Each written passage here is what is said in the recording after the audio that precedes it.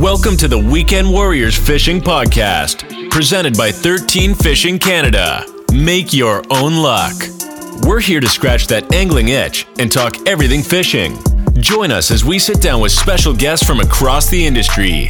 Now, here's your hosts, Brandon Cater and Logan Lewis.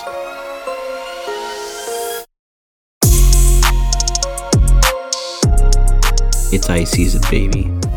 Yes, it is. Stay tuned for maybe some new apparel coming regarding that. But no, it's early ice here. I think you can officially say, well, I mean, some places have been going for 2 weeks now, pretty well, being November 24th now, it seems like. But I would say for the most part, except for the exception of obviously Deef, and I think some of Last Mountain around here, things seem to be locking up nicely. I've made it out a couple times. I've been pretty occupied with filling my whitetail tag.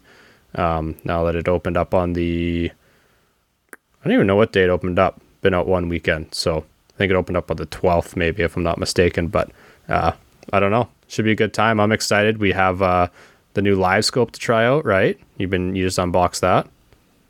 Yes, sir. She's all ready to go. She's just waiting to get put in the water. So yeah, no, I mean, I think I'm gonna try to get out on Sunday. I know some guys have been pushing the limits a little bit, getting to areas that maybe aren't normally locked up at this time of the year. But I think last year I was on the ice November 27th, and I'm hoping to be on the ice again November 27th for this season. So super excited to get out there. My goodness, it's the hype is real. Seeing a lot of stories, and there's been some YouTube videos and stuff already.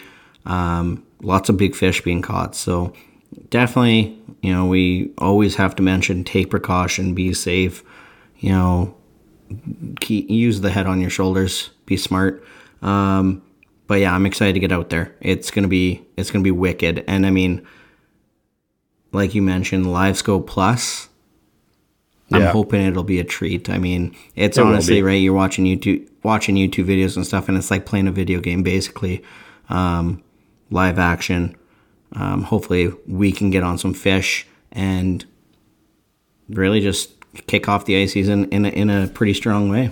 Yeah, I know. I guess we may as well mention right now our guest for the episode, Jamie Bruce. He was part of the peer pressure there for us to purchase this Live Scope Plus there. He was met him in person, I guess, at the Winnipeg Ice Show, and he was there around the area when we did purchase that Live Scope bundle, but he said we wouldn't be disappointed. So personal guarantee from Jamie there. But before we get into that episode, or I guess that interview, got to mention our sponsors. Obviously, presenting sponsor 13 Fishing. You see it everywhere. We're getting into early ice here. Big season for them.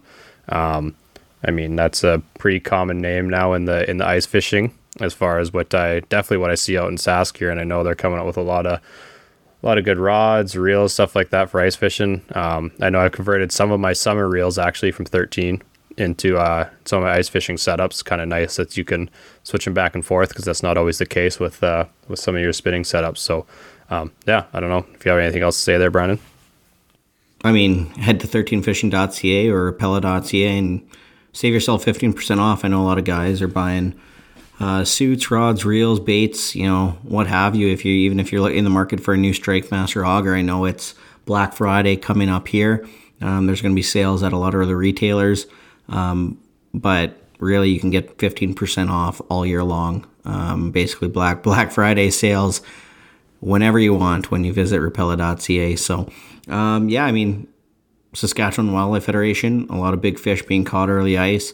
Download the app for the Master Angler program for Saskatchewan and submit those catches. You'll receive, a certificate, some pins. Yep. I think they're even sending out some Master Angler rulers for measuring fish. So yeah, anyone who reaches bronze tier, right? Yeah, they're sending out some measuring boards. So definitely download the app, take advantage of that. We have such great fisheries here. It'd be a shame if this Master Angler program that they've worked so hard to put together isn't used. So make sure that you are downloading the app and submitting those big fish. It's pretty crazy the amount of big fish that are already getting caught. So Yeah, definitely a good time of year for it. And I guess speaking of Black Friday, we got Blackfish gear. Once again, I've been running it out hunting. They're orange. I know it's not exactly blaze orange, but I've been running the orange and gray pullover while I'm hunting with my orange vest over top of that. So that's been really good. I'll also be running my black pullover while I'm out on early ice. Sometimes it's actually crazy. Like the day this episode's released, it's supposed to be like plus 10. It should be fine for the ice, but that's going to be a pretty warm day out there. So you don't want to be bundled up in your entire snowsuit, right? So definitely good for that. And waterproof socks. I've also been running those, and they're quite nice as well, just in case your feet do get a little soupy out there with some of the slush we run into or stuff like that. So yeah, so head on down to our show notes below. I know that Blackfish, they reached out to us and let us know that their shipping to Canada was on halt for a little bit. Go check it out. It's supposed to be back up and running shortly. They were just trying to figure out some stuff with duty and shipping and whatnot. So we've had about 5 or 6 people reach out to us trying to place Blackfish orders using our code. Just be patient. Once that's up and running, you can use our code. It's 25% off. Massive savings on some really, really quality gear. Yeah, and I guess early ice means we're getting closer to Christmas, a month away from Christmas Day on this release. So definitely a good time to be checking out Lucky Bastard Distillers.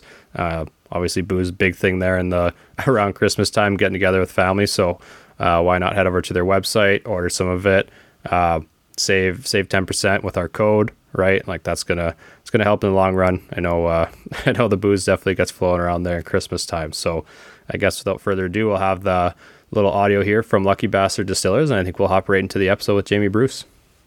There are certain moments in life that really stick with you. This is definitely one of them. The thrill of the dill, my friends, is not a myth. Prohibition is over, Saskatchewan. Ask about LB's legendary Birmingham's Dill Pickle Vodka. After all, it's not a party until someone pulls out the pickle. Tours and tastings available. Call or stop by 814 47th Street East. And tonight, why not mix your Caesar with some Lucky Bastard? It's the one with the pickle in it. What is going on, everybody? Welcome back. We have the man, the myth, the legend, Jamie Bruce. We were fortunate enough to meet this young buck at the Winnipeg Ice Fishing Show, and he was happy enough to sit down with us and talk some fishing. So we are super excited to have you. You're a tournament angler, you're a content creator. What else you got going on? Well, first of all, it's the first time I've been called a young buck by someone 9 years younger than me, especially now since I have a bunch of gray hair now. But I'll take that. What did you say? I'm a tournament angler. What else? I wasn't really paying attention. I was hung up on the young buck line. Content creator. No, that's all right. I mean, you're a tournament angler, fishing content creator, partner at BT Fishing Tackle, whatever the heck that is, and you are the 4th fastest walleye filleter at the Winnipeg Ice Fishing Show. No, I'm the single fastest walleye filleter at the Winnipeg Ice Fishing Show. I will give you that if you don't count penalties. No, I lost the initial derby, but the second day, the lake to plate, there was a re-derby on the fillet contest, and while I didn't get the trophy, I got the 33 seconds. So, okay. Drag on your research next time. I'll give you that one. You guys are stuck in the snowstorm on your way back. Yeah, we were gonzo already. We didn't stick around to watch the slow mitts try take the fillets off that fish again. Yeah. Yeah. No, I mean, you pretty much covered it all. Just kind of a guy that, started from pretty much nothing in the fishing world and kind of been grinding my way up through every facet and getting my hands into everything. I think they call it a jack of all trades, master of none, fishing version of that. Yeah. Well, even when you say jack of all trades, like how many minutes before the first field-in competition did you sign up for that? Like I saw you went and bought a knife and were opening it up at the Lake of the Woods booth, right? Yeah, I went on Instagram and was chirping Daniel Stagg a couple days before, so I had a little bit of notice, but I hadn't cleaned a walleye in a while. Those guys are pretty quick. It was intimidating. Like I was shaking like a leaf when I got up there. Well, that's a pretty good crowd. I mean, a couple hundred, a few hundred people watching you, take a knife to a fish as fast as you can without losing a finger. It's quite the task. So, I mean, good on you for even getting through that. I would have probably just shaken the knife out of my hand. It's so nervous. Oh yeah, bud. And there was a DJ. They had DJ Filet on the go. Like That's true. There was more people at the Filet contest than there were at all of the seminars combined. Yeah, and I guess it was hype. Yeah. Yeah, we actually went looking for. I texted Eric Labupa, the guy that puts on the show.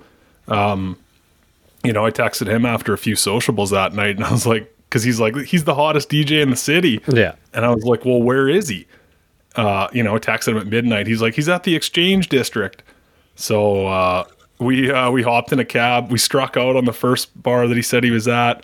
Hopped in a cab, went and tried to track him down at the next one. It was like a nightclub full of 20-year-olds.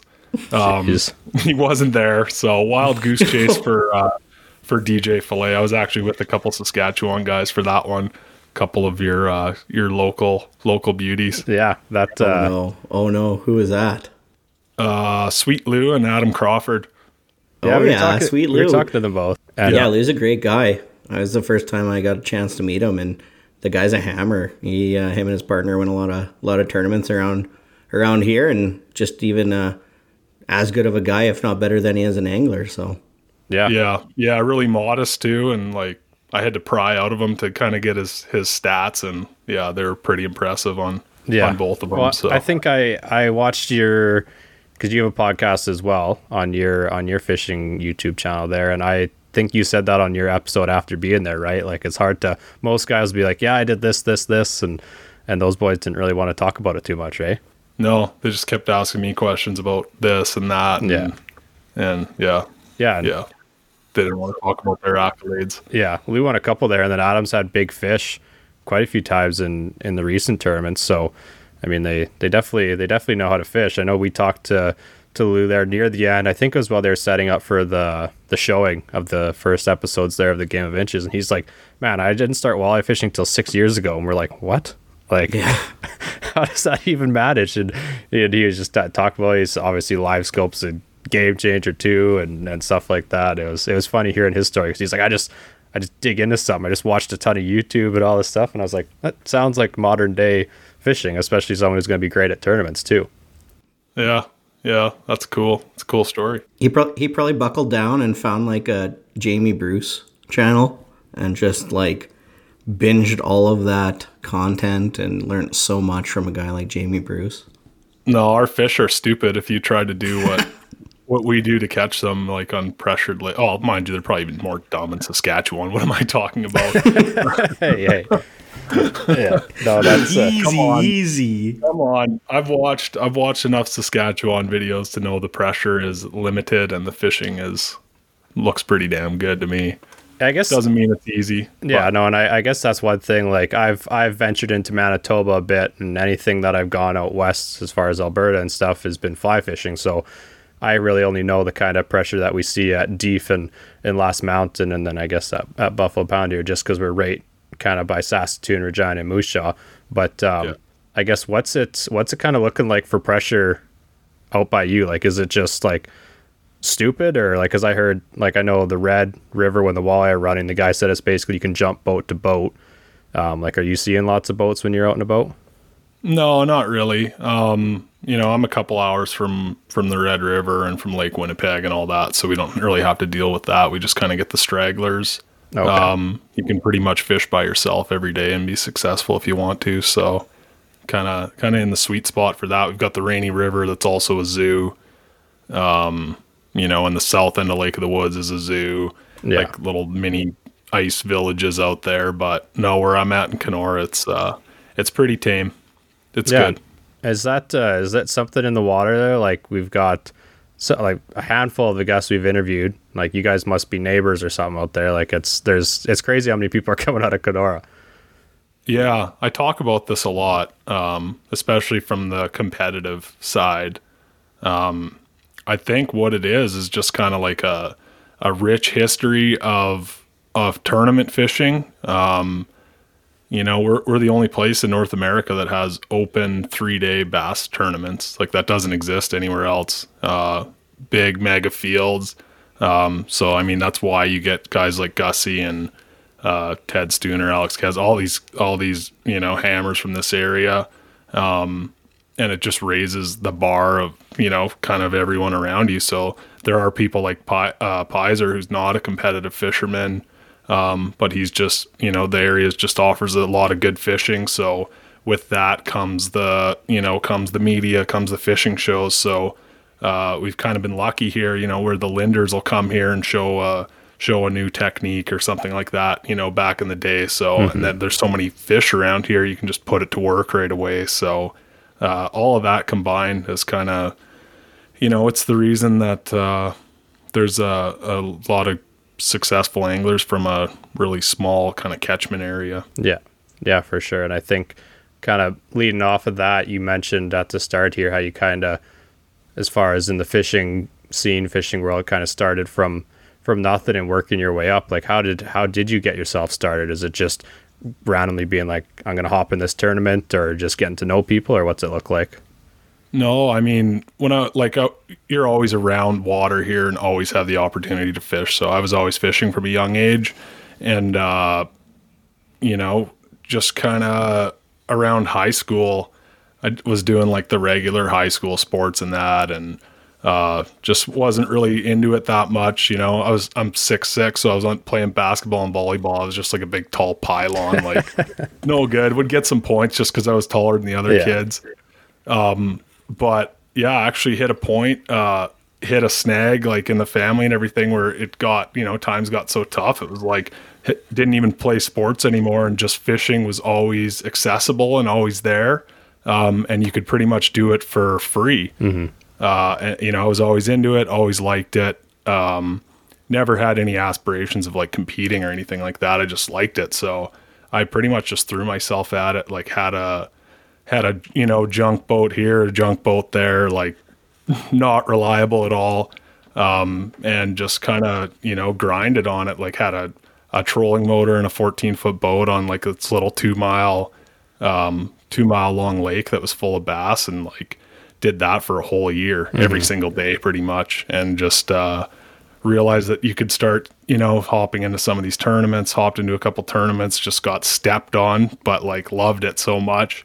And yeah, I mean, just kept throwing myself at it, went to school, got a job. I was like, I got to go get a good job so I can keep fishing. Like, you know, that's all I wanted to do.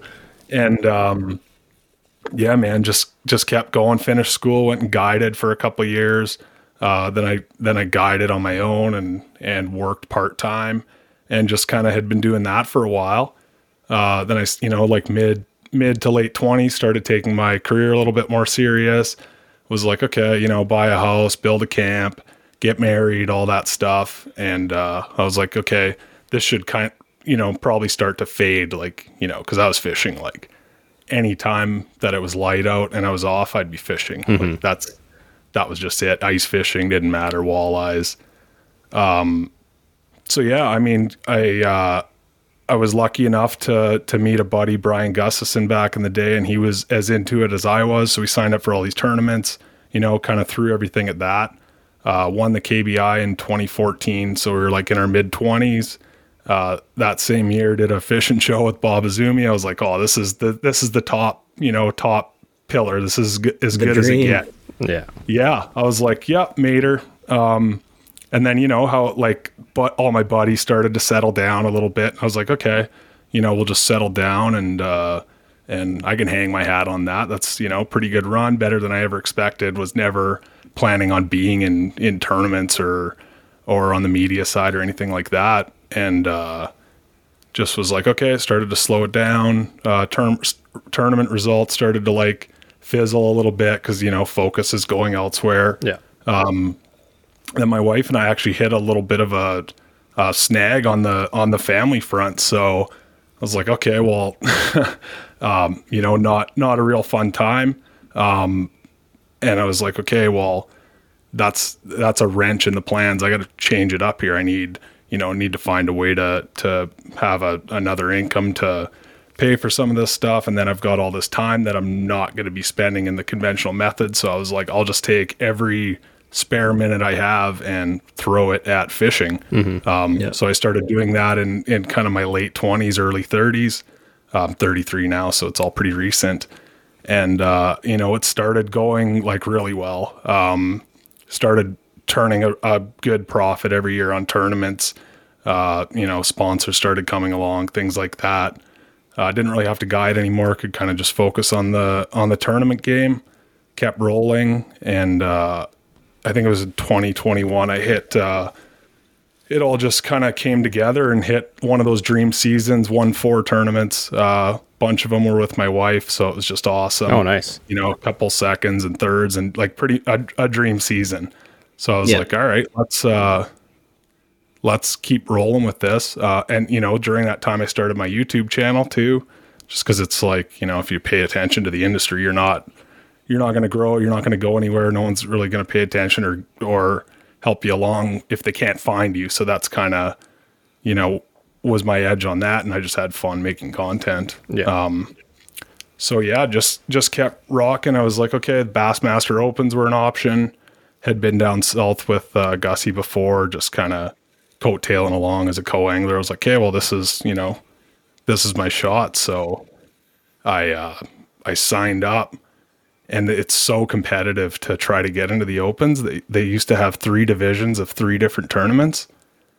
So I signed up, had saved enough money up from like tournaments the year before, was pretty much willing to just vaporize 15 grand just for the experience. Cause it costs like $5,000 a tournament. All said and done. So I signed up, hit a snag with my Canadian credit card. They couldn't process it. Oh. So like, it's like trying to win a radio show to try to get on this damn thing. So I'm sitting there. I got like 3 computers open, just hammering on refresh, and it's not working. I was like, okay, well, I'm done. And like half an hour later, I get a call from my credit card company. They're like, oh, good news. We stopped credit card fraud in Alabama. Yeah, you're like, F you. and someone was trying to steal $5,400 from you. And they were all proud. I was just like, oh, you ruined my life. I'm changing cards. yeah, pretty much. It's not like the points were pretty brutal too from this particular card. So easy decision there. But so I'm like, oh my God. So I knew I got in way late. I knew how competitive it is to get in. And I get the message. I'm 38th on the waiting list. I'm like, okay, well, that's, this was like my only chance at the dream. The schedule was lining up. I had the time off work. I had the money, had the new boat, the new truck, and was ready to go. And 38th on the list. So I'm like, okay, well, I don't know. And I just, whatever, kind of life went on.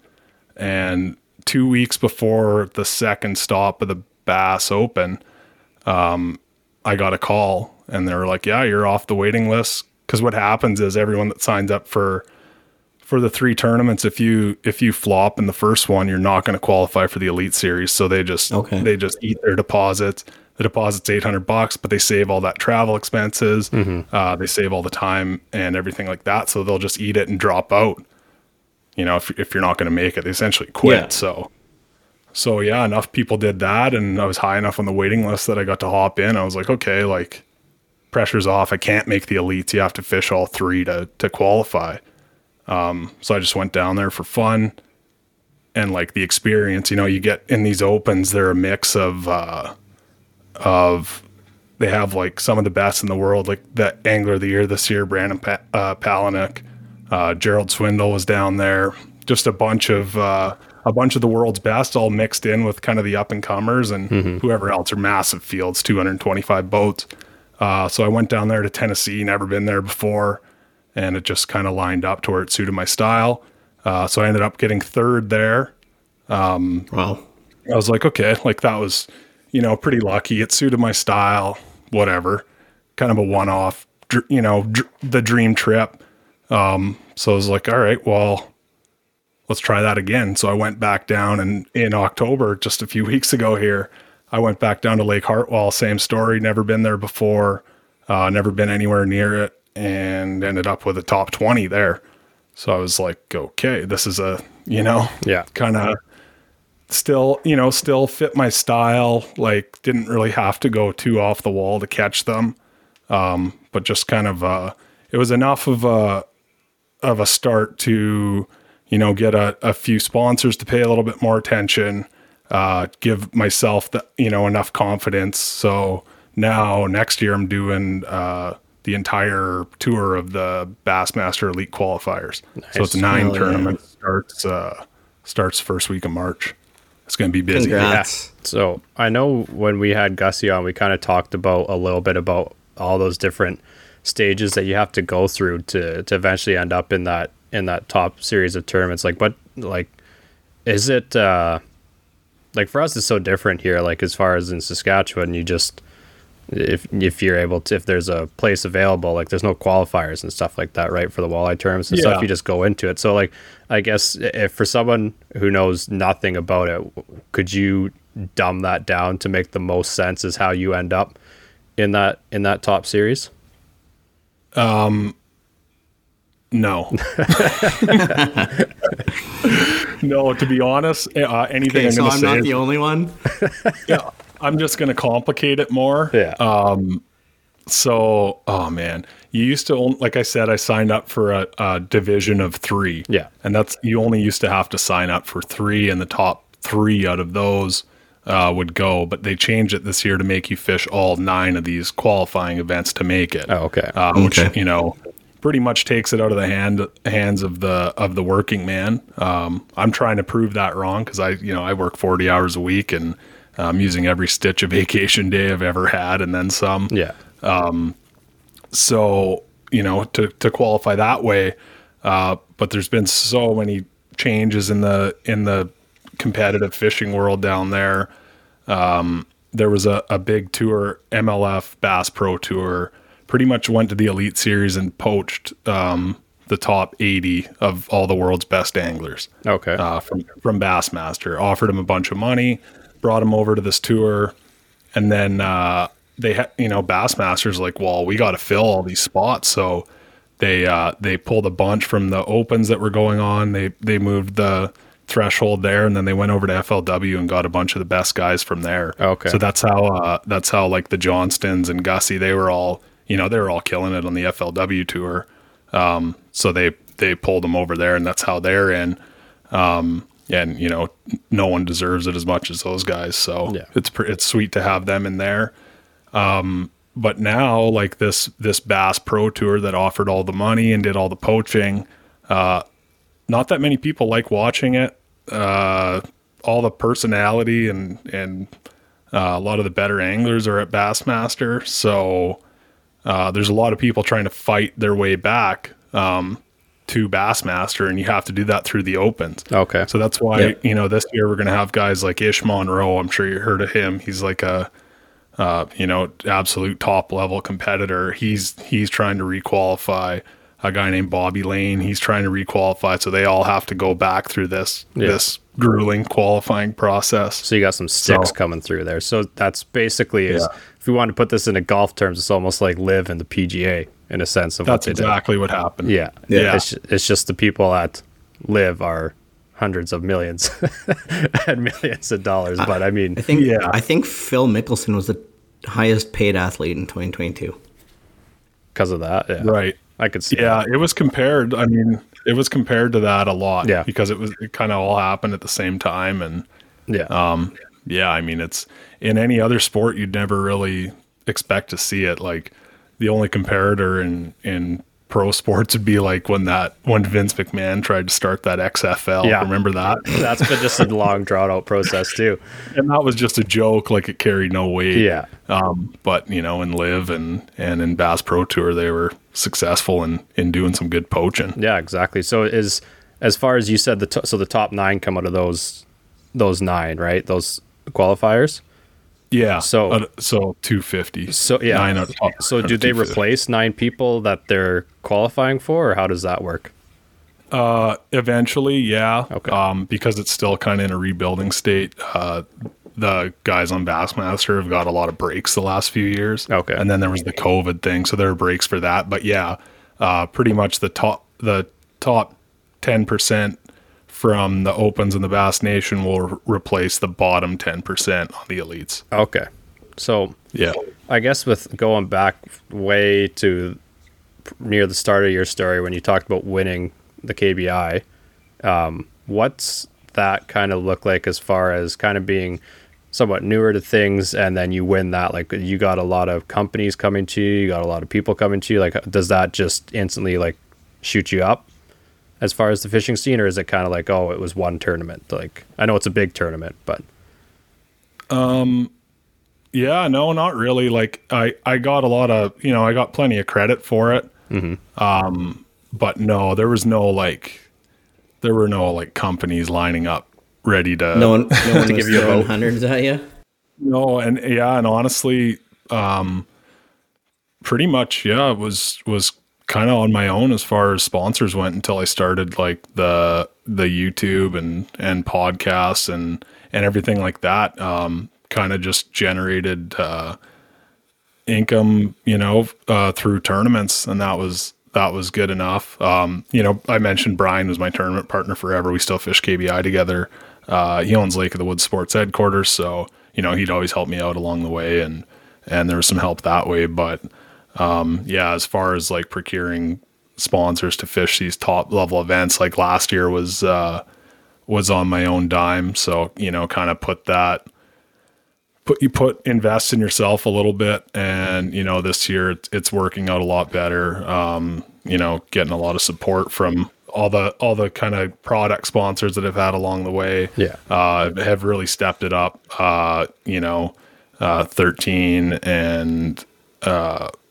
and Rapala, VMC, all that, they've really stepped in, cause you're not doing this without help. So, I got to shout out Sims and Z-Man and Nordic Point Lodge, Lund, WSL, like all, there's so many that go into it now.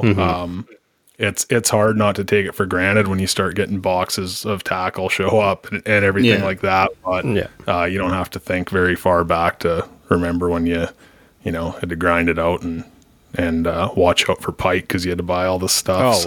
That's we have one smallie lake that's accessible now in Sask, and it's just littered with like 2-3 pounder pike as well.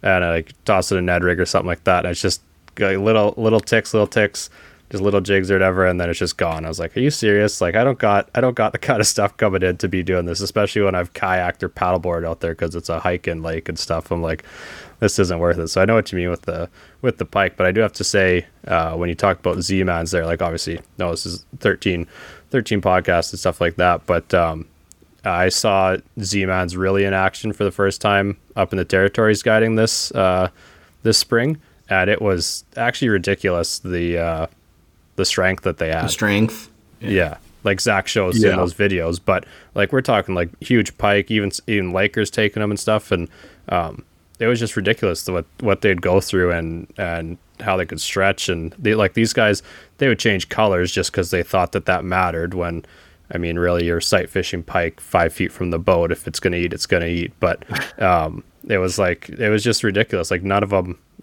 got destroyed. They would think they were destroyed. And I had a pack of like 12 Z-Mans by the time those guests were gone. I was like, sick, these are still good to go. And they just wanted me to throw them out. And I was like, why would I? Right? Like, just a crazy product. Yeah. I was using those like way back when, before all the walls were blue in the tackle stores, and actually met the president of the company when I was young. And he saw that I had like all Z-Man baits on my deck back before they were even really selling them. Like Brian had a couple in the tackle store, and I think we were still ordering them back then. And I haven't really looked back from that. So that's it's been cool to watch that company grow, and then seeing the 13 come into the Canadian side. And this was my first year running them, and I was like, oh, these were, kind of sleeper rods that I never really heard about before. And I started digging through the models. I was like, oh, okay, there's some merit to this, especially on the, without having to spend $1,000 on a combo. Yeah. Obviously you can do that with any company, but like I said, like when I was, younger and coming up, it's like buying that amount of gear was just never a reality. And I still don't, like, my favorite rod right now is the Omen full grip spinning rod, it's like $150. Yeah. You know, I'm I'm fishing these massive tournaments with $150 rod, which a lot of people would kind of turn their nose at just looking at the price tag. When I picked it up, I was like, this thing is a weapon. So, yeah, pretty. A lot of these brands are. I'm looking at them because they're cost effective for when you're starting out. Like a Z-Man, you can use one pack all day, and you know, on the 13 side, you don't have to break the bank and wrap a lot of hard baits too. I'm not trying to turn into a commercial here, but there's a lot of kids these days that think you have to spend $30 on a Japanese jerk bait, and that's just not the case. Yeah. The Shadow Rap Deep down south is kind of a secret down there. It's one of the best kept secrets. No one from the south is listening to this, hopefully. No. That's a $10 jerk bait that's doing some serious damage. So yeah. Well, that's good to have that. I think that's the thing that like I said, is I feel like it's so much different out here in Saskatchewan than when you had east and stuff like that, or down south. That like for us, pretty well everyone is running some sort of Rapala product as far as what they're using, if they're using artificials, and it's crazy how much you see it. But then we'll see like a jerker crank $10 to $15, and that's like the highest price point that we see out here. But then when you get talking about, I'm sure in the bass scene, it's ridiculous what you can find for some of the lures and stuff like that. Yeah, you can spend as much as you want, and people do. Yeah. You got to dig deep into your pockets if you want to buy like 10 lures. Yeah, but the difference is there's no pike down there. You don't really lose anything. Yeah, it's just a snag. There's lots of timber, and there's like gar and some chain pickerel, but you're not getting bit off like crazy like you are up here. And that's what gar.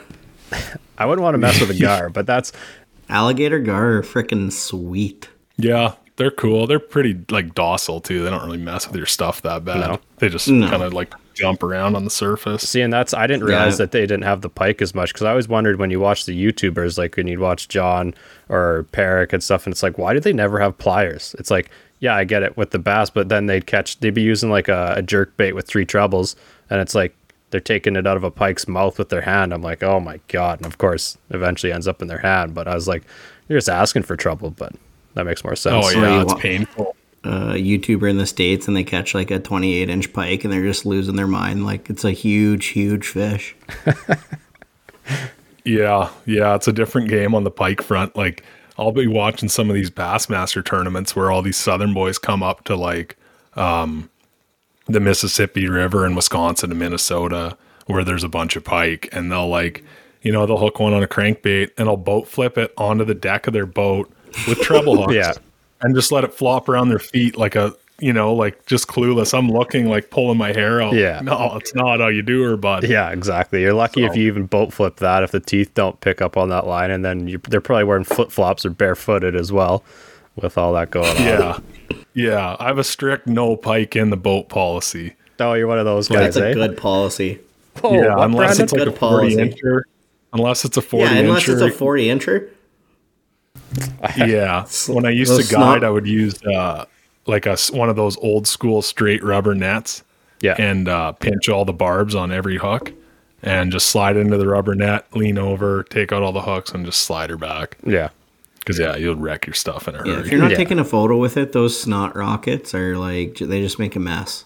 So if it's not 38 inches, Logan, it shouldn't be in the boat. Oh, 40. No, I don't. When I net a fish, I net it stays in the net. I get my tools, I unhook it, and then I don't get people that lift it up and set whatever it is on the floor. That part, I guess if you're guiding, it's different, right? You can't, if they're gonna boat flip something, they're gonna do it. But no, I guess I wasn't thinking about that. Some people, like, you go up north, I go to my girlfriend's place in northern Saskatchewan, and you hook into pike, and you may as well cut your line, because the uncle wants nothing to do with it when you go out in his boat. He's like, there's no pike in this boat, and it's only walleye. And then of course it's the first 8 walleye you catch are kept, and it's, we're done for the day. I was like, we've only been out for an hour. Like we got all day to be out here. And yeah, I know the type. Yeah, exactly. So it's a lot different. Like catch your limit.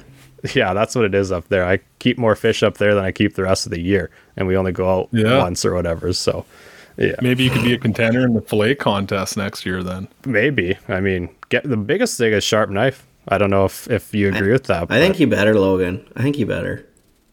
I like my digits. When I go up there, I'd be shaking. There's like commercial fishermen up there. They do that for a living. I can't compete. Yeah, Can't. they're hammers. You Yeah. you got quick mitts. I've seen you fillet a burbot before. That's a video that's going to be coming to the YouTube at some point. If Oh, that's Hell yeah. impressive. it's not hard Yeah. to do. You go fishing up northern Sask, and you're fishing for Lakers. You drop into that dead zone anywhere around dusk, and it's a burbot every time. And when you're fishing in 100 feet, that's kind of an issue, right? They don't like to come up from that deep. So we ended up, I think the three of us, we ended up keeping like, what was it, like 10 one day? Had to keep 10. And I'm in the shack. They're still fishing for Lakers suspended. And I'm just there leaning over in my chair. My back is breaking and I'm just filleting burbot. And I was like, this is not a good time. So I was like, boys, no more dead zone in the flasher. I am not eating another burbot and I'm not just wasting one either. So yeah. How'd you cook them? So those ones I did just kind of like a homemade tempura batter kind of thing and fried them up. Yeah. Honestly, I love them. Those boys, they wouldn't eat the belly meat. So there's a pretty good like square of meat you get off of the underside, like the belly, when you clean them. Okay. And those boys wouldn't eat that. It's connected to all the other meat. It's not like it's the meat from the belly itself. Like it's insulating layer down there or whatever. But anyways, they wouldn't eat that, but I'll cut that into strips and it's like fish sticks basically. Fry those up as well. It's all pretty good. But I've also done poached, like a poor man's lobster, and Poor it's man's just as lobster, good. yeah. Yeah. So Or a little burbot mac and cheese. I tried that, not successful. What are you talking about? It So good. what, you've done it? Just fry up some bourbon and put it in mac and cheese. Yeah. Yeah, I tried to do like a mac and cheese casserole with it, like a No. and do it. Yeah, You know how we were talking earlier about what I had for supper? I had the good old Roni and Weens. Well, you just cook up a Yeah, I little. was going to ask you what grade you're in after you told me what you had for dinner. Man, it's that's the supper of champions. I'm just trying to celebrate American Thanksgiving. So, happy Thanksgiving, everybody! If you're listening from the States, we had some Roni and Weens for supper. So, yeah. don't say we. I had ribeye. I had ribeye to Yeah, salad. one Wow. had ribeyes and one had mac and cheese. Sorry, we're not all living in luxury, Logan. My God, some of us got to whip out some ramen or KD once in a while. Jesus, I'd rather you do ramen than KD. I've had ramen the One last of you couple lives at days. home and one doesn't, right? What was that? Yep. I said one of you lives at Yep. home and one doesn't. I bet you I could guess who's who now. Hey, I'm home alone. I'm keeping this fort held down. Everyone's gone on vacation. Yeah, you're having ribeyes and lobster bisque. Your buddy's in his new house eating mac and cheese. Yeah. Freaking Mr. Lewis there's got the freezer just stacked, eh? Hey, we only got a quarter of a cow this year. I don't know what to say. I should have more going, but no. Actually, if I'm successful tomorrow, there'll be some whitetail to have. So we'll have to You're Yeah. try No. and whitetail provide. hunting. That's the plan. See what happens. But Well, I hope you get one. me too, because then I I do. can start ice fishing more. I've been missing out on some early ice. I went a couple of times, but last mountain's starting to freeze. I don't know. I guess I could transition to that. Have you, Jamie, you fished in Saskatchewan at all or much? Never. Okay. Oh my God. Let's go. Yeah. Put on Sorry. your hiking boots, get over here, and let's hit some early ice in December. He's got more Yeah, if I important come things. there, it's going to be for the Vanity Cup. Yeah, that's a good reason. Is that what what's the bag look like at those Kenora tournaments?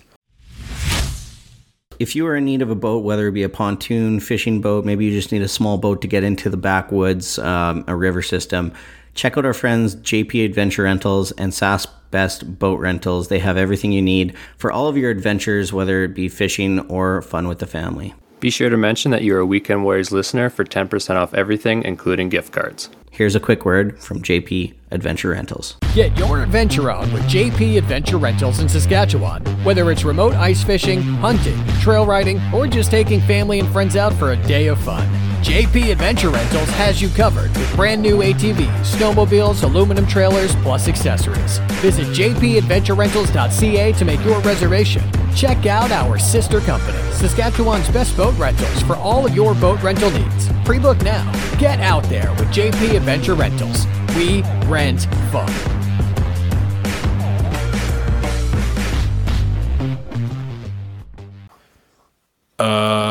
you're allowed to keep 1 over 18 inches and 3 under. So like at the KWO this year, the Kenora Walleye Open, we had like a 29 and a half and a 29 and a quarter, and then 4 or 3 perfect under 18s. Okay. So yeah, pretty much a 10 pound, and that was just to get like 5th. Okay. Or 4th or whatever, 4th. And but the guys that won had like they had like a 31 and a 30 and a half, and then perfect under. So when you can only keep 1 over, I mean, it's really tight at the top, but yeah, there's 30 inchers, and okay. So it's pretty good, but I think Sask has probably like a higher top end, I would guess. Yeah. So sorry, you said, what did you say like for your whole team? What's the bag look like? So we had a 10 pounder and 3 under 18 inches for 5 pounds pretty much each day. Oh, okay. Okay. And got beat. So it's a total of 4 then? Yeah. Oh, okay. So yeah, I think here, Tobin's a little different because they have some slot, but it's 5 fish. Yeah. But, so that is a little different. And if you get first place, not including any like side bets as far as biggest fish, what are you taking home for first place?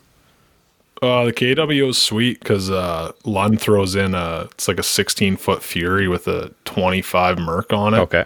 So that thing's worth probably 20K, and then another 10 or 12K on top of that. Okay. So there's a good payout there. Dryden Walleye Masters is a similar payout. So pretty much 30 grand on a $300 to $500 entry. Okay, so that's why you'd want to come to the Vanity then with 100K. Well, yeah, and the entry fee on the Vanity is $2,400, I think. Okay.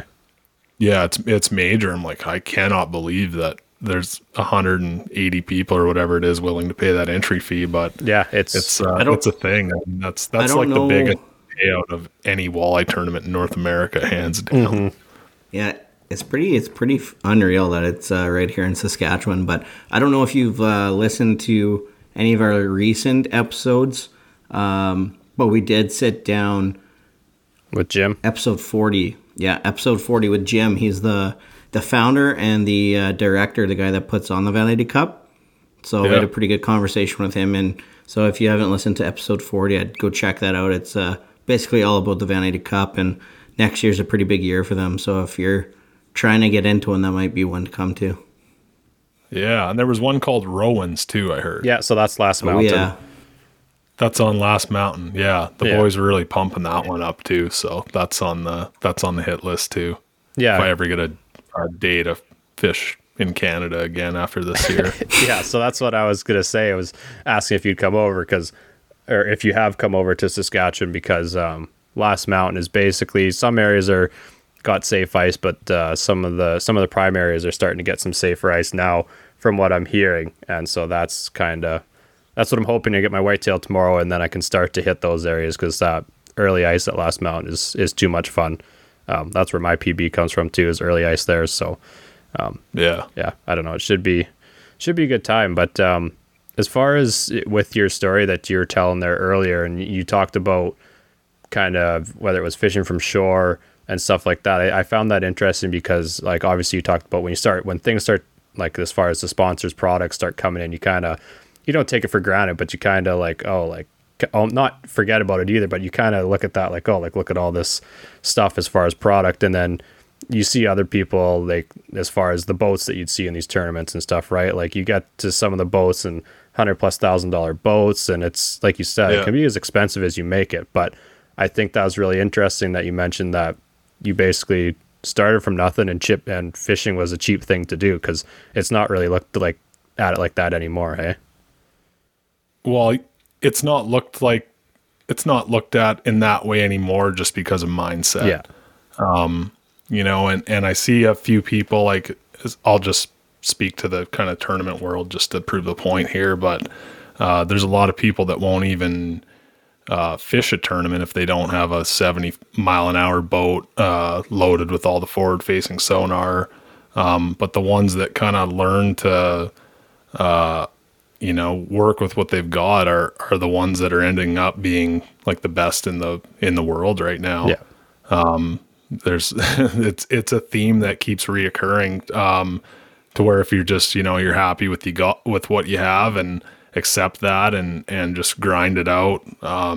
It seems like it kind of adds a layer of resilience, because there are a ton of people at these Bassmaster terms. I'm not trying to throw any shade or anything, but a lot of them are just handed dad's credit card and said, here, have at her. Never had to work before. Don't know what it's like to kind of earn your way through it. Have every advantage possible, and very rarely do they succeed. Yeah.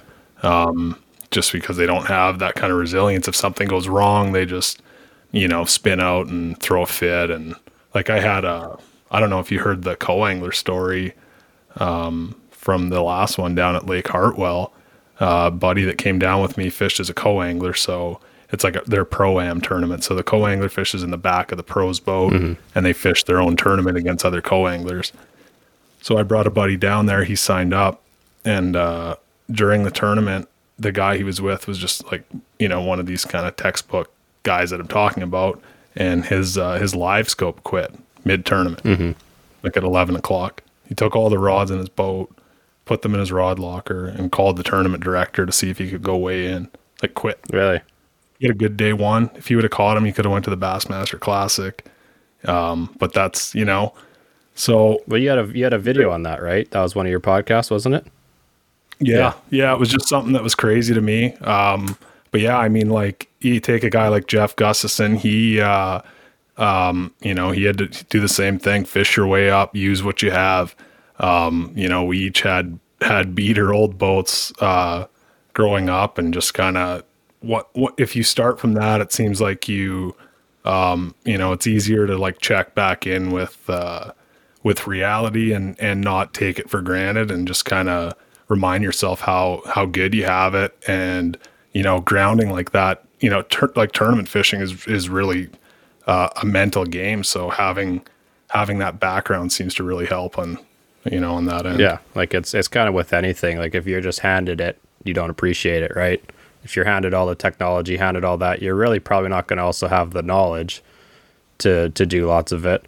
But I mean, it's that, like you said, it's that mindset. Like I'm sure if you were just handed this house, this job, that, if you're not taking it for granted, you're also eventually just going to lose it, because you don't realize how hard it is to actually get there. And so part of that mindset being, maybe you're having a bad day on one of the 9 tournaments, but you're like, how hard I worked to get here, like that's going to push you even further, right? Whereas someone who kind of just fluffed their way along, and like you said, dad's credit card, all that stuff, well, they're like, I quit, going home, kind of thing, right? Yeah, it happens a lot. Yeah, no, exactly. And that doesn't surprise me. Like for myself, I started with I had was it a 10 or 12 foot aluminum with a 9.9 that I rode because I couldn't drive it. And then now my boat is a 16.5 foot Lund Rebel, and I love it. Beauty. And it's awesome. I've never, other than we did have what's it called? What's the boat we took out last fall, Brandon? I think it was an 1825 Kingfisher. Warrior Kingfisher. Yeah. And so other than that boat, I've never been in a fishing boat with a bigger engine, or like none of those big Lunds, Alumacrafts, all that stuff. So obviously I don't know what that's like as much, but I get 30 miles an hour. I can go wherever I want with that boat, even into some places I shouldn't that are tiny and stuff like that. Unreal on fuel. Oh, great on fuel. It's $40 to fill her up, and it lasts me all day, maybe even 2 trips. Like it's great for that. But kind of on the other flip side of that too, I think we paid 12 years ago. We paid $9,000 for the boat or something, $8,500, and that it just had a power drive and 2 Eagle fish finders, and now it's got a Terova, a Helix 7, the EcoMap 95, and I guess if Brandon comes on now, you were there when we bought the live scope. Like, yeah, I watched you buy the live scope. Yeah, so. You were a bad influence. You were a terrible influence. You won't regret it. No, I know. Have you used it yet? Literally unboxed it like, I don't know, 5 days ago. I just been too busy, unboxed it. I'm just waiting now for Logan to say, "Hey, I'm done hunting. I got my deer. Let's go ice fishing." Oh, it'll be soon. It'll be coming, maybe even Sunday. How's it going to work when you're ice fishing? Like, who gets it? Because I know I asked you, I was like, who bought this? And you're like, well, we bought it. It's going to be with Brandon. I have the 95, which I'll eventually be converting as well. So we'll both eventually have them, but we're only 45 minutes away from each other. We'll probably be going to Last Mountain, which is it's like an hour for you as well, right, Brandon? Something like that, depending where we go on the lake. Yep. So depends on how far north. Yeah, it's kind of in the middle. And also, like, some of my buddies that I go with quite often, they have live scope already.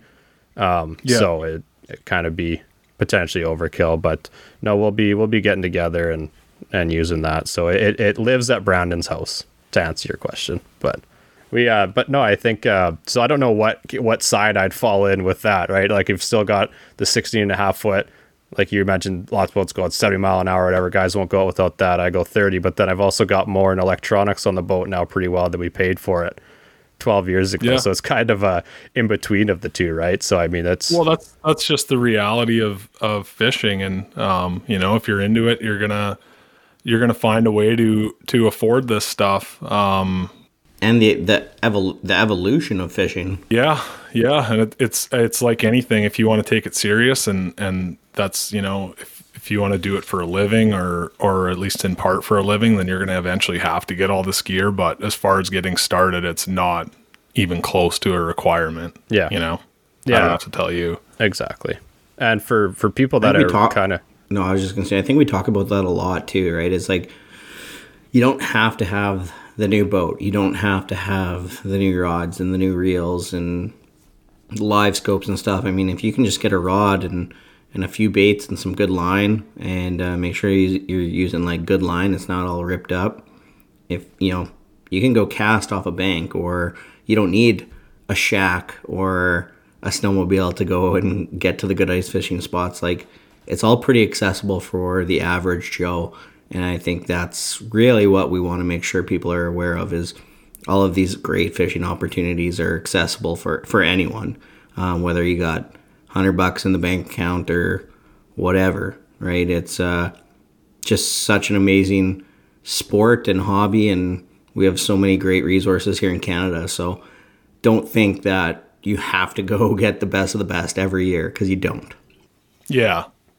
Like I feel bad some days wheeling up to the gas station with 6 graphs on my boat and poles and brand new and shiny and everything. And like, when like you said, like, I grew up just fishing on the cheap side, and you can do it. It can be the cheapest sport or the most expensive, and how much you want to spend depends on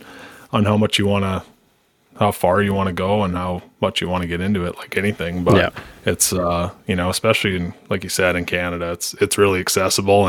And one thing I kind of did at the start of my tournament career was, instead of like spending money on all the highest end gear or something like that, I would save that and put gas in the tank and extend my time on the water. Yeah. And I think that really kind of helped me along the way. So yeah, definitely don't need to be flashy. It's fun to have all the gear and it's nice and everything, but yeah, it's not required at all. And I think, you guys hit that on the head with this Weekend Warriors deal. And, it's not a fishing snob podcast or an elitist or anything like that. So yeah. I like it. I'm into it. Yeah, no, that's kind of like Brandon said. And like you mentioned, that's kind of what lots of it is. And I mean, you go and it's the same thing as far as when you can tell someone who either does it for a living or whatever, they really work at it, as opposed to someone who's just doing it for fun. So like when I went guiding this spring, like we got all this really nice stuff for fishing walleyes down here and stuff. And we got up there and some of the guides up there, some of the stuff they're running, I'm like, this is the most like bare bones operation, and it works. Like, it just shows that you don't ghetto. And it's just old school or whatever, right? Like it's nothing crazy. Like I see, my one buddy, like he guides up there, great fisherman, all this stuff, lives up in northern Sask, and I watched his one video and he's running an ugly stick, and I'm like, you don't see that a lot, right? As far as lots of people we fish with down here, but it works. He caught more trout in that video than I'd seen in a long time. So it's like, yeah, like it all. Dude, Matt Robertson still fishes with ugly sticks. Like, no word of a lie. He finished 7th on the Bassmaster Elite Series this year. Oh, really? Dude lives in a make no bones about it. He lives in a trailer. He fished his way up. He's as unrefined as it gets. He's got an ugly stick wrap on his boat, and he's competing out there. He uses garbage mono, rusty hooks, and ugly sticks, and is laying a whipping on the best in the business. So. Yeah, and I guess the other side of that too is I was going to say there's also things like it is nice having the nice stuff, like having the Blackfish rain gear, stuff like that. Like I wore that every day guiding. It's nice to have that stuff to be able to have the necessities, right? Like to be able to stay warm, stay dry, stuff like that. But as far as lots of the tools you're using, like I guess we could transition into ice fishing because that's obviously what's going on right now. And you mentioned that's something you're into as well. Like if you want to get into fishing, ice fishing is probably, I guess, difficult, but probably one of the cheapest ways you could get into fishing, right? You can buy ice fishing rod and reel combo for like $30 and go and buy yourself a bait. Yeah, an auger could run you a bit unless you want to do it manual or whatever. But even with the new drill kits that lots have, it's cheap enough, and you don't need to go. Everyone up in Canada has winter clothes, right? You don't have to go buy extra clothes for that. So I think that's just another way it could be nice and accessible. Yeah, absolutely. Yeah, but I guess for a little bit of relevant information, I maybe dig into some ice fishing. I know you did your seminar on fishing in Northwest Ontario, right? Yeah. So, like I said, the farthest west I've been would be Winnipeg. And I haven't fished further east than that. So, and I know, Brandon, you haven't as well, right? Nope, haven't wet a line in Ontario at all. Yeah. So what can we expect from Ontario fishing, specifically Northwest Ontario? It's gonna be so different from what you guys are used to. Yeah. Convince me. Like pretty much, once you get an hour east of Winnipeg, the whole world changes. Like it all turns to Canadian Shield. Okay. So a lot of the lakes go deep and steep. There's still like traditional mud bottom lakes, but kind of transitions from that prairie basin featureless stuff to like endless structure. 5 humps in 1 square mile and like super steep rock and just like unlimited things to fish, and can be really overwhelming, but that's what we all grew up on around here. So like just totally different how you approach it. There's a lot of minnow eaters, so a lot of fish looking up. Like my buddies from the prairies, I fished with Siemens one day, Jay, when he moved here, and we were walleye fishing on Lake of the Woods, and like he was just driving his spoon into the bottom and like stirring up the mud. I was like, what are you doing? We call that the eraser here. Like if a walleye comes in and you go to the bottom and keep it right on it, it just leaves. Oh yeah. Where like, I'll put my spoon like 5-7 feet above it and get that sucker coming up. Oh, that is different. There is a big difference in that regard. Some of the things still transfer. A walleye still eats a rattle spoon and a jig and a minnow, like that. That's all kind of the same. It's just how you set up and how you break down the structure without getting too overwhelmed. Right. And so I guess how would you approach that? Because I know like for us in Saskatchewan here, you can head up, you get north of PA into La Ronge, you're into Shield Lakes there. And I find like there's a lot of, I guess, ways you could explain it. Like as far as hunters, like you get into an area and say you're hunting upland, it's like, oh, this looks like prairie chicken area, but it's like miles and miles of it. It's almost like there's too much good area, right? So how do you break down a place like that when there is so much good area to fish, or areas that look good to fish? If it's ice fishing, like in the winter, almost always the fish relate to the deepest basin. Whether they're in the basin or not, they're almost always going to come on to the structure that's attached to it.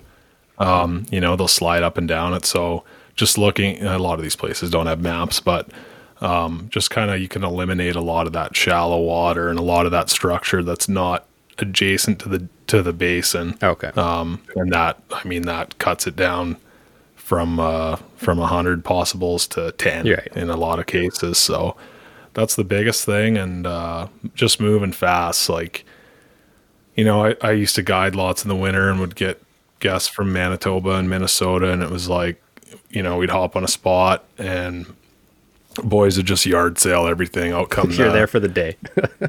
yeah, like the hub style shacks and lawn chairs and all these gadgets, like whatever, light up tip ups and like things you put in the hole to make them not freeze and all this shit that, you know, and then I'll be like, all right, time to go. Like by the time they get the last thing in, like you have to be mobile. Yeah. They're, you know, on places with features like this, they don't just swim around. Like it's specific where they come up. So that's a big change there. We move a lot.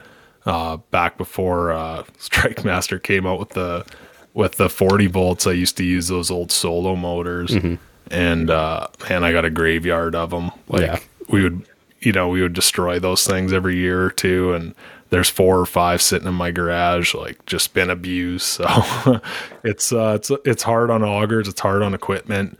I approach it in a tub style ice shack and you know, a snow machine a lot, and just super simple setup.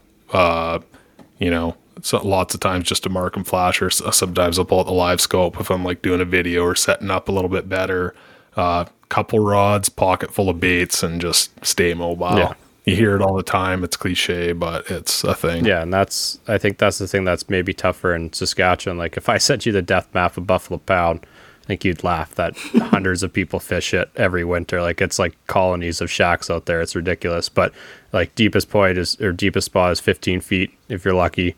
It's that mud bathtub basically, right? Like and so you can be mobile and stuff, but it's like, where are you mobile to? You're mobile to another 10 to 12 foot mud bottom. There's nothing around. The fish are just swimming around. You're waiting for them to come to you. So if you're spending half your time packing and moving, it's just not effective. Right. And it's mostly perch there in the winter. I mean, there's walleye. It's a great walleye fishery in the summer, but it's just trolling blades most of the time to eventually get a bite here and there, right? Like I'm happy to find a 3-foot drop. Like I hit that early ice 3-foot drop, walleye. Go anywhere else, you don't seem to catch as many walleye. But even those little tiny drops are like, oh, that's a big drop for this lake. Whereas you get to those shield lakes and it's like you don't even bat your eye at that. Yeah, and that upper Red Lake, everyone's fishing that in North Dakota right now. That's always a first ice like go to, and all their fishing is like they'll fish places with more snow on the ice than others because that, you know, counts as some cover because it's just so featureless. Yeah. No. So yeah, just totally different. Yeah, that's that is, and it's crazy how the shield, the way it works, it moves this way down that you guys do get it so easily there. And I was actually talking to Brandon before, I think when you're moving from the garage into your house, and I was like, have you ever looked on Google Maps and just looked at Ontario? Like, is that just one of those things where the globe feature of Google Maps makes it look huge, or is it actually that big and uninhabited? Oh man, it is like that tournament I was telling you about in Tennessee. Mm-hmm. It was 23 hours. So I could drive there from where I live in less time than it would take for me to drive to the Ontario border. Oh, really? To the easternmost point. Okay. So it's huge. Yeah. You can get to central Texas as quick as I can get to Toronto. That's crazy to think about. Yeah. It's just like when I'm talking to people from down there, and like I go down there all the time, you know, for work and stuff, and until you whip out a map and like punch it into Google Maps, nobody realizes how far it is. So we just say we're in Winnipeg a lot, you know, 2 hours away, and people at least have a general idea where it is in central Canada. Yeah, exactly. And most people are right along in those couple miles from the border too, right? Like it's when you get into Eastern Ontario and stuff, like it baffled me when I was looking at that. And kind of the same with Quebec too. It's those northern areas look awesome. Like I'd love to just be able to helicopter fly in there and drop into some of those lakes, but it's crazy. Yeah. It's totally endless. Like, you know, I fish as much as I can, and I haven't even scratched the surface of the lakes around here. Mm-hmm. We'll just pick new ones, especially at first ice, because you can move around easy, and That seems to be when they're most alive. But yeah, like the thought of even going up north to those lakes is just like so overwhelming because there's so many around here that we haven't even touched. Yeah. So I guess, well, shit, we've had you for over an hour already. Probably getting tired of us here. What, I wanted to ask about ice fishing smallies because you see so much smallie action in the summer. Do you have much input for as far as what goes on with them in the winter? Yeah, tons of input. Controversial topic. Okay. This is probably in the top 10 of controversial topics that I like to comment on. I actually got into a couple debates with Aaron Weeb over the years over this. Okay. And you know, Pizer's been in on it too, and Gussie's weighed in, and it's silly at the end of the day. But so Lake of the Woods is a little bit different. You know, the bass will go into these deep zones, like 35-foot rock structures a lot of the time, and they just don't really do much all winter. They're super docile. You know, I got a Markham underwater camera, and I'll drop it down, and I can just see them. Their belly's literally on the bottom, and they're docile. They'll bite like right now, and they'll bite in March. But the rest of the year, they don't really do much. So they are really easy to target. It's not. And that's kind of the argument. It's like, you know, it can be really bad for them, barotrauma, and just using energy that they don't necessarily have or have the ability to restore. You know, I'm not a biologist, so I don't know the science, but that's just how I look at it. I look at them like, just leave them alone. I mean, I'd way rather catch one on a jerkbait in the summer. It's not like they fight any better than the walleye. There's so many good opportunities up here that aren't catching bass. You know, it's cool. It's kind of exotic in the winter, but the challenge really isn't there. I used to do it. I used to think it was cool. And once I knew where they wintered, it was just, you could just go and catch them all. Right. And, you know, it's hard on them. Like I've seen them, you know, be unreleasable and everything like that. So I just leave it alone. But there are a lot of places where you can catch them shallow. You know, a lot of these back lakes, they'll just be like in 6-foot mud, and there'll be lots of weeds in the lake and lots of oxygen. And I don't know, maybe they're a little bit more active. So that's kind of the counter argument too. So yeah, that's kind of where that's at. I mean, you're not going to eat them. I hope you wouldn't anyway. They don't fight that good, and they're not hard to catch. So like, why even do it? You know, go catch a lake trout if you want to fight. Go catch a walleye if you want something to eat. So that's interesting because I've seen fair point. Yeah, I mean I've seen, like, obviously places have limits for them too, but like I've seen that some people do eat them, but it's more of a, in my eyes, just a sport fish, not when you really go after it to eat. So I mean that makes sense with what you're saying, and it's does that kind of flow into the same idea that people had with crappie as well, as they're in those deep areas, and like, not obviously people fish crappie in the winter, but like lots of these videos you see where these crappie are all bunched up in these deep holes in the lake. Is that kind of similar too? The layout's kind of similar. They're, you know, 90% of the fish are in 10% of the water, probably actually even less. So it's really easy to go expose these crappie lakes. Okay. I used to spend a pile of my time like going to search and find new ones that weren't being fished, because that's when you catch the big ones. But once the pressure sets in, like, you can take the top off a lake in like a couple of days. So, I mean, they're treated differently than bass as far as harvest goes. You know, there's usually a bunch of them. People love eating them. There's high limits on them. I definitely do my fair share of harvest on them suckers. So they're treated a little bit differently. You can't really catch and release them in a lot of these places. You know, the barotrauma gets them pretty hard too. Okay, yeah. But yeah, I mean, you'll see these lakes that they get the top taken off them, and then there's just no more big fish ever in that lake. Oh yeah.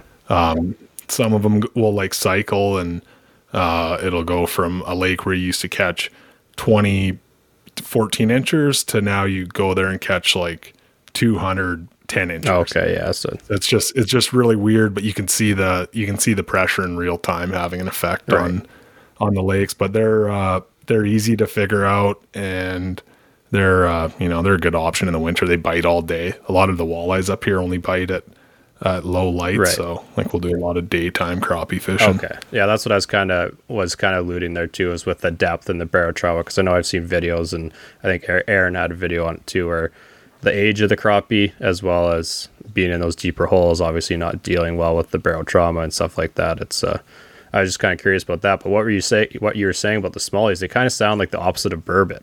Like burbot just don't move, so docile. Unless they're in river system, they're pretty docile in the summer. They kind of belly in the bottom. Like we had Chris Summers on from the Saskatchewan Sportfish Research Group, and he talked about like I think this one burbot sat there for 2 weeks on their acoustic tags. It did not move, and that kind of like when they pick up in the winter, right, they get more active. But as far as the summer goes in these lakes, they're pretty quiet, and so that kind of made me think of them being kind of the opposite timetable as the smallies. Yeah. I've physically have seen it with smallmouth, and actually there was a bass tournament on Falcon Lake, Manitoba, and it would always be like opening weekend in Manitoba, which was like May 10th, and there were 2 years in a row where the ice had just come off the lake like a day before the tournament, and I had gone out there before the cutoff and dropped my underwater camera down, and I found the wintering hole. None of the fish had moved at all. They hadn't started to stage at all. They hadn't come up at all, and it was like 40 feet deep, and you couldn't mark them on your graph. You couldn't see them on your live scope. I dropped that little Markham camera down there, and I could just see hundreds and hundreds of bass, like every bass in the lake on one spot. And their bellies were on the bottom. They weren't moving at all, just like stuck there. Yeah. So, they weren't even fired up yet. We went out, we won the tournament off them, but I put a lot of time into learning how to fizz them and take care of them in that regard. So yeah. So at least like all our fish were good to go. They're super strict about weighing unreleasable fish and all that. But yeah, to see that and go and have everyone take advantage of that every March, it just, it's not going to do any good. And like I said, I'd way rather catch them in the summer. Yeah, exactly. And you talked about taking the top off of a lake. I know just from the little bit of talking I've done to some of the fisheries biologists in the province here, like stunting is a big thing, like stunting the growth of the fish. So you get rid of those bigger ones. Yeah, there's more fish, but that results in that growth being stunted too. So if you overstock a lake, say a trout lake, you overstock that lake, you're not going to get as many big trout, if any, right? They're all kind of going to cap out, it seems. And if you allow for that diversity of size, that's when you really start to get some of those big ones. Yeah. So, I don't know. I was just curious about that, because you hardly, like with YouTube and all the videos, you maybe see one, maybe two a winter of someone ice fishing smallies, maybe not even that many a winter, and it rarely see it on YouTube. So I was just curious about that, because that's kind of something that is when it really started to flare up, because all these people that make YouTube videos for a living, there's only so many things you can do in the winter. It's a very short list. People try to get creative, but there's really nothing like exotic or unique you can mix into it anymore. So, going to catch smallmouth is not something that's seen very often, and maybe it's seen as just an opportunity to have a little bit different of a video. So I totally understand it in that regard, and I think that's when this whole thing kind of started. Yeah, for sure. We have I'm not going to say it because I don't want it stolen, but I texted Brandon, not saying you'd steal it, just maybe someone listening, that I'll text you. I'll text you. Snake. Yeah. No, I'll text you it maybe, but it's a video idea that I haven't seen on YouTube yet, and I don't know how it would pan out, but I think Brandon knows what I'm talking about. But it could be interesting. Well, if we're doing it, it's probably gonna flop. Oh, that's true. Maybe we have to give it to Jamie so we people might as well see record it, put it on Jamie's channel. Yeah, and that way it actually gets viewed. Yeah. Get Aaron Weeb to do it. He him and I have a difference of opinions lots. But I really like watching his stuff. Like he's always got thoroughly enjoy his stuff. Angle. Yeah. It's always entertaining. He's always got a unique angle, and he seems to be the best at kind of coming up with new stuff, which seems to be, I guess, what you want, what you have to do if you want to make videos for solely a living. Yeah. So Like what? Yeah. Have you watched his recent one?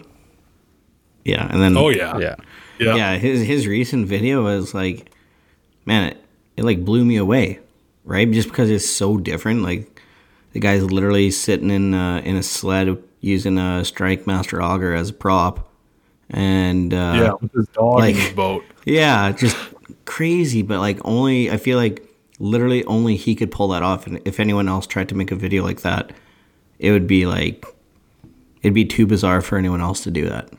Yeah. Whoa, Yeah. wait. But it's just- Who caught a rainbow out of their sled last year in the Oh my water? God. This guy. Did you get one floating in your Yeah, store? we tested it. We have the videos testing it. So we had a sight hole we were up in the Duck Mountains there in Manitoba, and we had a sight hole that we were done with for the day. So I put the sled in there. I'm like, it's like the XL jet sled. I was like, can this thing hold me? And sturdy as can Yeah, be. well, you're also like 120 pounds soaking wet. Weighed myself 168. Yeah. Oh, Getting up there. it's from that ribeye. It's that ribeye you've been eating 5 days a week. Yeah. No, but anyways, it was one of these stocked lakes in Duck Mountain, and tested it in the sight hole. It was good to go.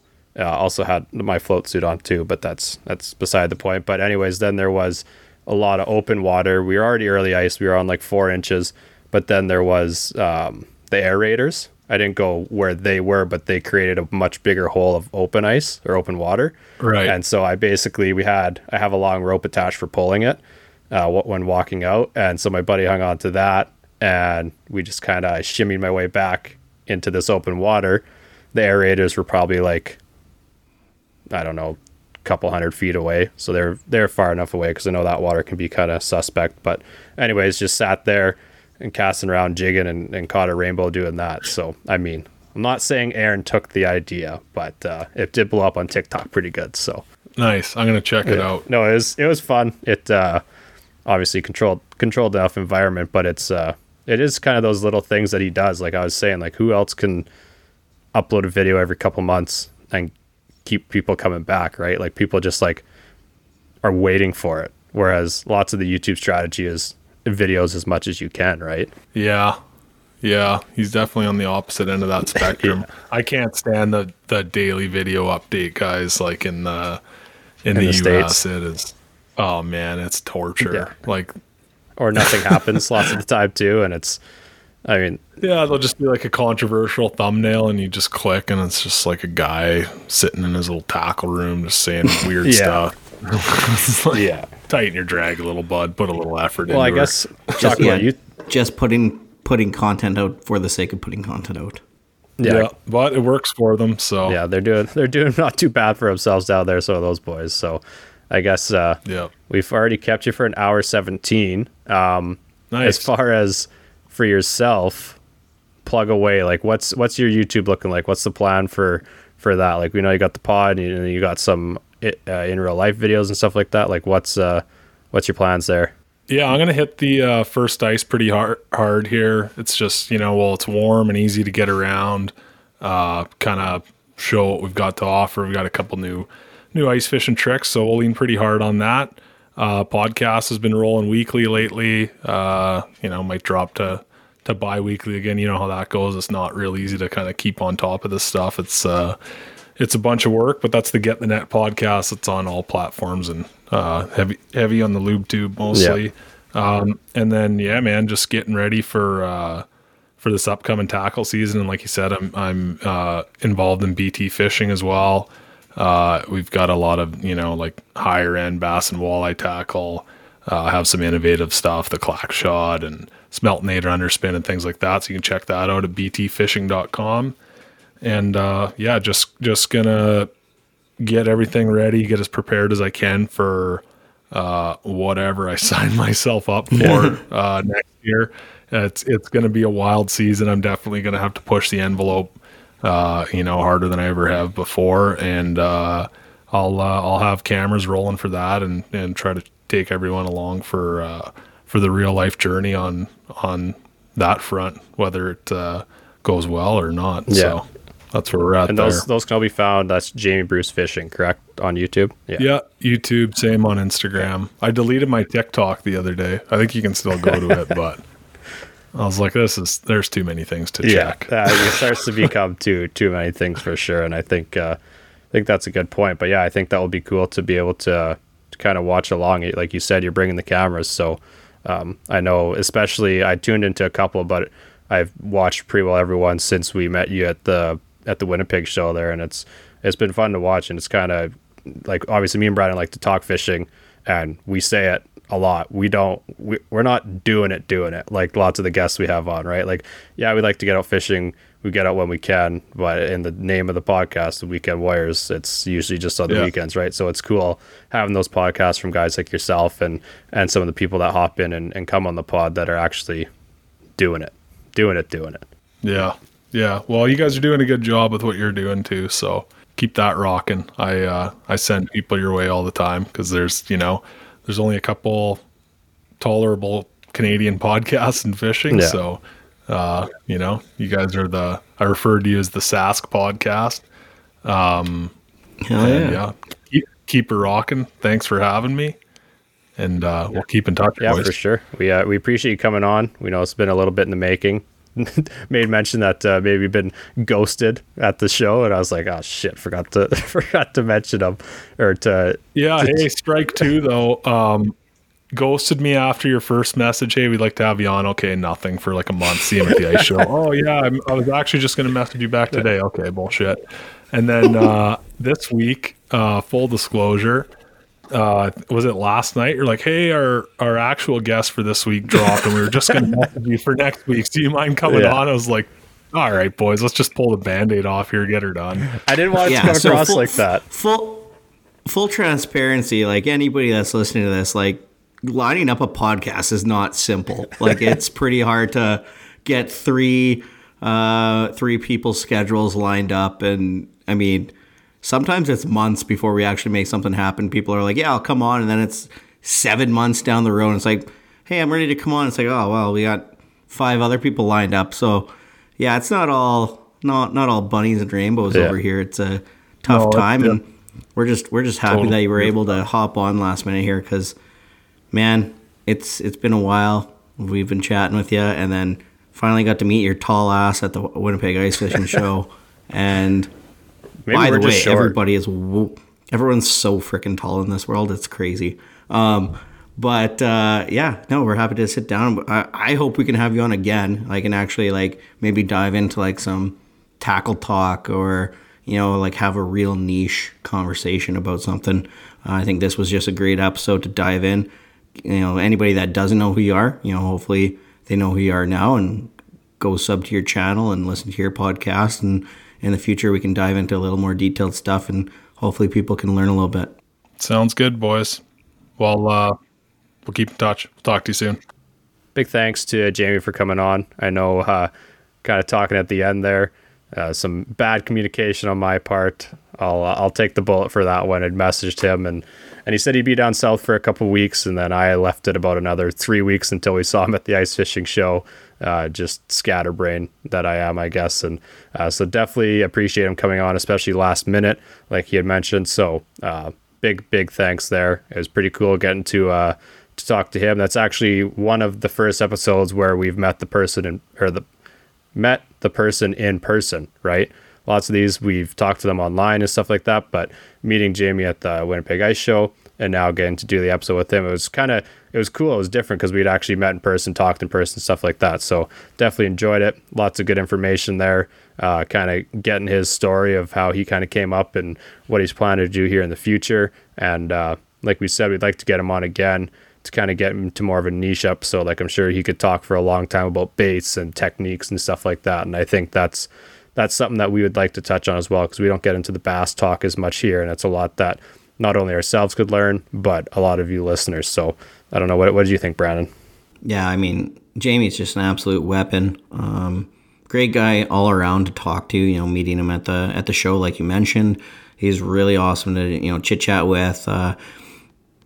He's a hammer behind the fillet knife. We figured that out. I mean, He lost on the day 1 filleting contest, but day 2 when we ditched, he strapped down, buckled up, and got it done.